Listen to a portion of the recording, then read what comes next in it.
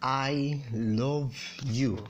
I love you. I love you. How special are those words between two young people?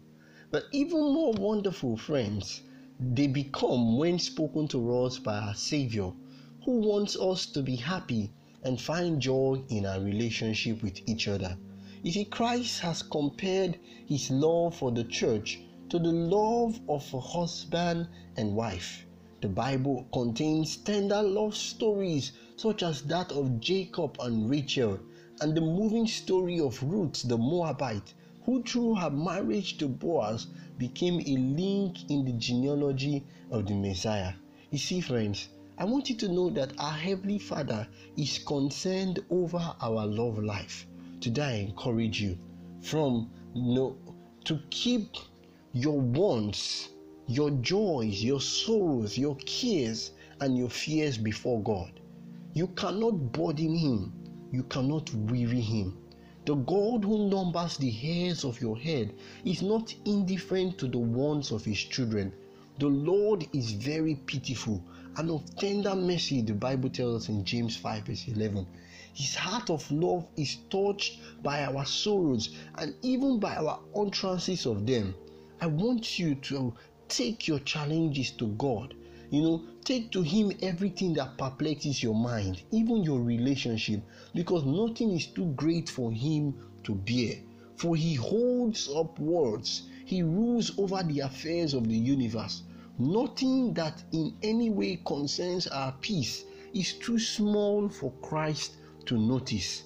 I want you to know, my friends, that because of the love of God over your life, there is no chapter in your experience that is too dark for him to read.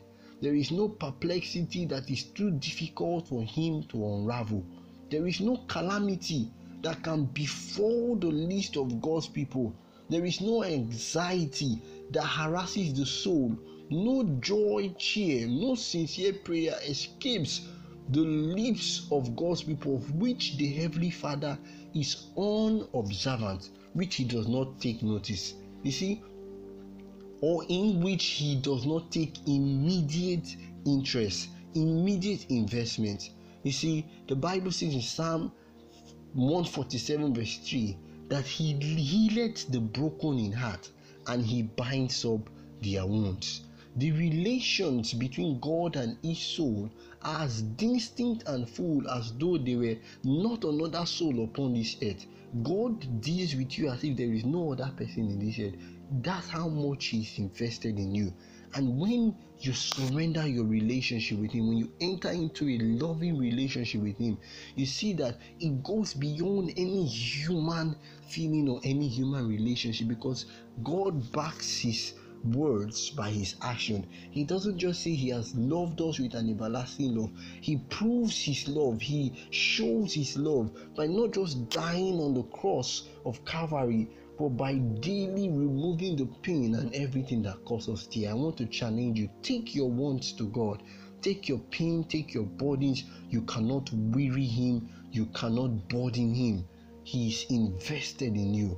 And I pray that indeed the Lord will be pitiful to you, will show you great mercy, and that in all of your sorrows, in your waiting, in your darkness, Jesus will be right there, comforting you, wiping your tears, healing your broken relationship, binding up your wound, giving you a hope and a future.